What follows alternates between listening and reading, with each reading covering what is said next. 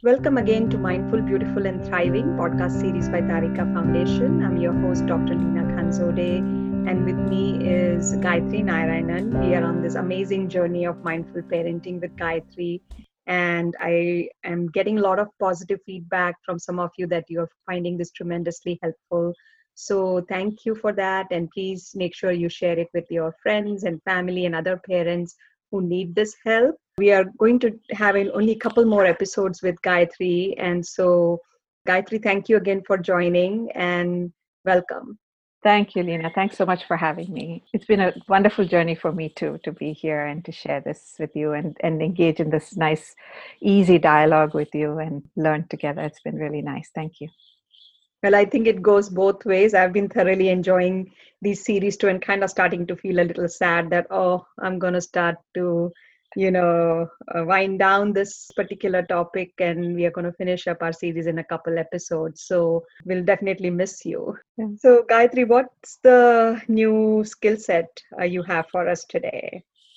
So I thought the last couple of episodes we'll focus on this very important topic of appreciation and gratitude. And both of these are very sort of heartwarming kind of practices, right?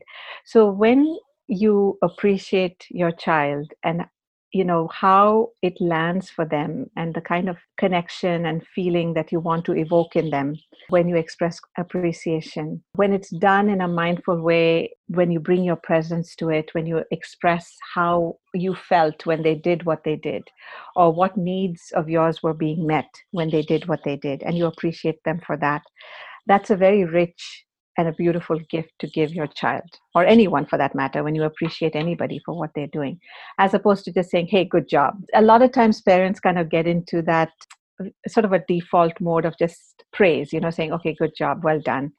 And then you just move on, right? And sure, it does feel good to receive praise. But in a way, when you give praise, it is a form of judgment, but it's a positive judgment, right? So when you say something like good job, it also means that at some point you can say bad job. You become the judge and the jury of their behavior, right? And you say, okay, I approve of this, but I don't approve of this other thing. So there's a subtle layer of judgment that is inherent in praise, because it's just the opposite side of criticism, I guess, right? It's the other side of the coin of criticism. But on the other hand, like if you look at the way the world works, like if you look at corporate world, managers in any business, you get bonuses, you get raises, you get rewards for doing a good job. And that's sort of the way the whole domination paradigm is set. It's like it's inherent in the way our world works. And it does work, but I'm going to put work within quotes. What it does is it encourages the behavior, right? Because it's kind of like a positive reinforcement and it encourages the behavior. But the motivation for continuing the behavior is based on an extrinsic value as opposed to an intrinsic value, where the child recognizes the value of what they're doing and why it's important to do what they're doing, as opposed to, okay, mommy's going to give me $5 if I do this, or give me a gold star on the chart if I do this, right? Both of those are kind of a reward based system. So when you express your appreciation or gratitude to your child for something that they did well in a very sort of sincere way, you take the time to actually connect with your own feelings and needs and how they were met. And then you're expressing it to them. You look them in the eye and you express it in a full-hearted way, as opposed to just a casual good job. Well, I'll just give you an example of what that may sound like. So for example, say your daughter cleaned up her room, and so you can say, hey, good job, well done, you cleaned your room, right? It's nice to hear that. But if you said something like, hey, I so much appreciated that you cleaned your room today, sweetie. I was so exhausted and I didn't think I could do it, and I didn't think I could help you today, but I still wanted to see your room clean. And I feel so relieved and I feel so supported by you that you Mm. actually took the effort to clean the room today. And I'm so thankful to you for doing it. Now, when you state it like that, you're expressing the feeling you had, the need that was met, and you're acknowledging the action that they did. So it's a very different flavor when you truly appreciate somebody for what they did. So I hope that kind of clarifies it. Yeah. Yeah, no, that's actually really nicely explained.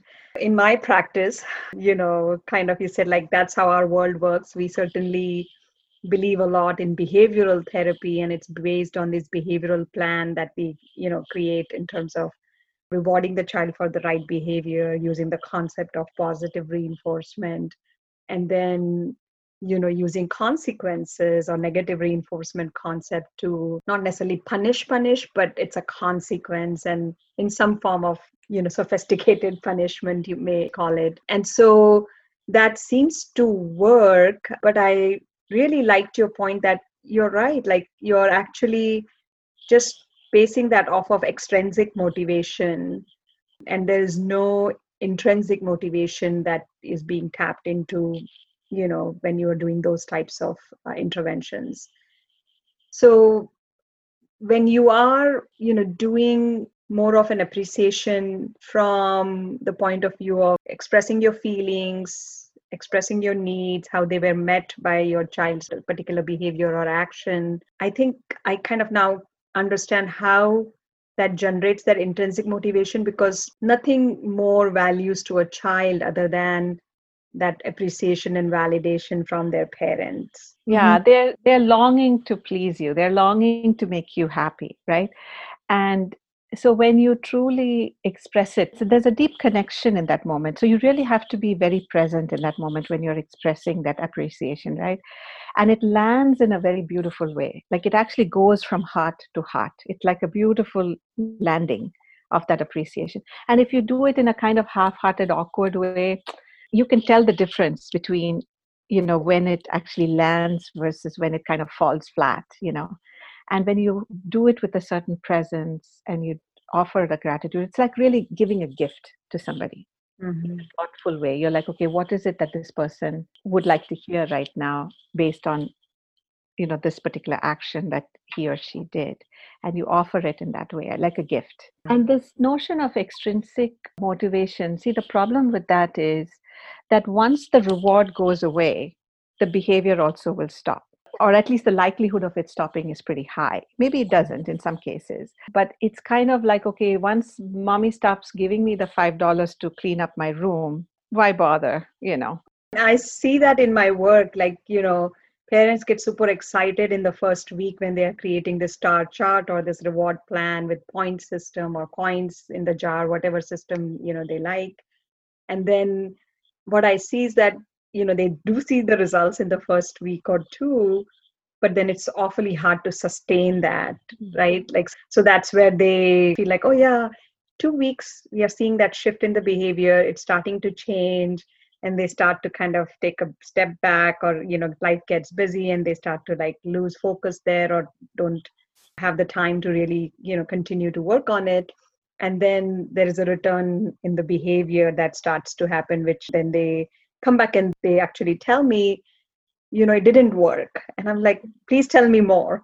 I think I'm wondering if it was consistent enough, because I think the habituation kind of concept that for us to shape a behavior, we need to do X number of things for X amount of time is very important. But it's really practically hard for parents to do that. So I think as much as it can work, I see your point that if the gratitude and appreciation is coming from within, from your heart, and you're taking that moment to connect with your child each time and give them that positive attention that they long for and thrive on, that is so much more valuable to them. We also talk about labeled praise versus just a regular praise. So like part of what you're saying is also like tell the thing that you liked about what they did than just saying good job or something neutral like great or awesome. Mm-hmm. We also talk about like social rewards, just a smile on your face, Yes. a thumbs up sign, Mm-hmm. a pat on the back, or even like a clap. Mm-hmm. Those can be so much more valuable to the child than you buying them a $200 Lego set, for instance. right? Absolutely. Because the thing is, in that situation, what you're doing is you're setting yourself up for failure. Because now, if you get them a $200 Lego set, then the next time they do something that they feel proud of, they're like, okay, mommy, now what are you going to give me now? You know, Mhm. it's like, where's my equivalent of the $200 Lego set? Because now I've done something good, right? So then the basic reason or the value of like doing something right for the sake of doing something right, that kind of diminishes. And what we want our children to learn is that, right? That's really what we want them to learn. We want them to learn to do the right thing just because it's the right thing to do, not because somebody is going to, give you $5 or a Lego set, right? So that's the value we want to create. But the other part of it is then the parent then is put in the position of being the judge, of Mhm. deciding when is it that, oh, they've done the right job, and what is the right job, and how good is the right job. Like, you become the evaluator of, okay, this is the standard by which I'm now going to give you this reward, or this is the standard by which I'm going to punish you, right? Mhm. You're put in that position, that extra job of being the monitor and the judge and the jury. And that's not the relationship you want with your child. You want to be a loving guide, and not, a person sitting on top saying, hey, good, no, bad, good, bad, right? So the Mhm. whole thing of rewards and punishments, it's really two sides of the same coin. One is on the positive side and the other is on the negative side. And they both have a similar impact, because it still is perpetuating the domination, the hierarchical domination paradigm. So this is a really trying to step out of that completely. It's a different paradigm altogether, where what you're valuing is the connection and the intrinsic value of doing the right thing. That makes so much sense. Wow. So I hope our parents who are listening to this are able to make that shift.